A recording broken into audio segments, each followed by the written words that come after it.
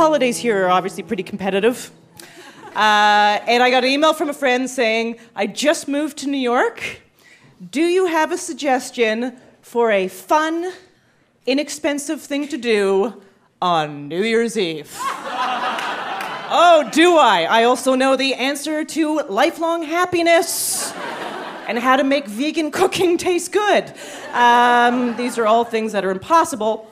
So, but because obviously New Year's Eve in New York is nearly, it's so competitive and impossible. Yeah, it's ridiculous.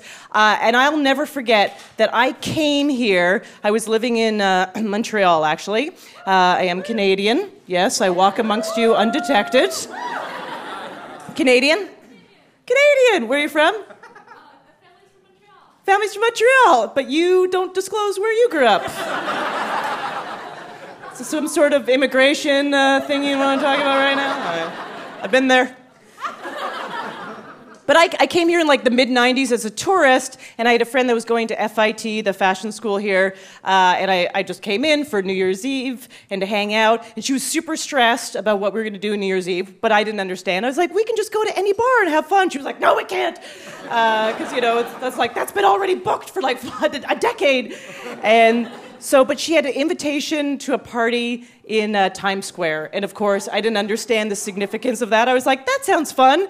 And the cab that we took there dropped us off like blocks and blocks away, obviously, because Times Square is blocked off during New Year's Eve. But we kept showing the policemen this invitation, and they were letting us through the barricades like we were CSI or something. They're like, oh, no problem. And I was like, this is so fun.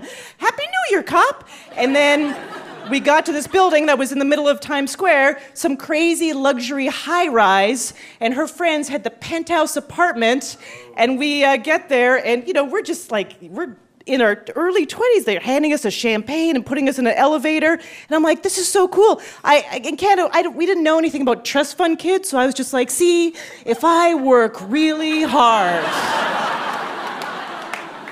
one day, not understanding, I'm talking about my great-great-grandparents, if they worked hard. And then opened up to this amazing apartment that was, I just remember it all bathed in white, and I was like, it's like Celine Dion's house.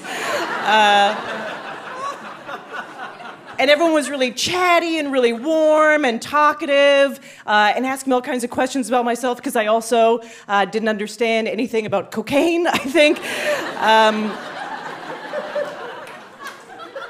And then close to midnight, we all went out there like, come out. And there was this huge terrace that was almost eye-line with the ball.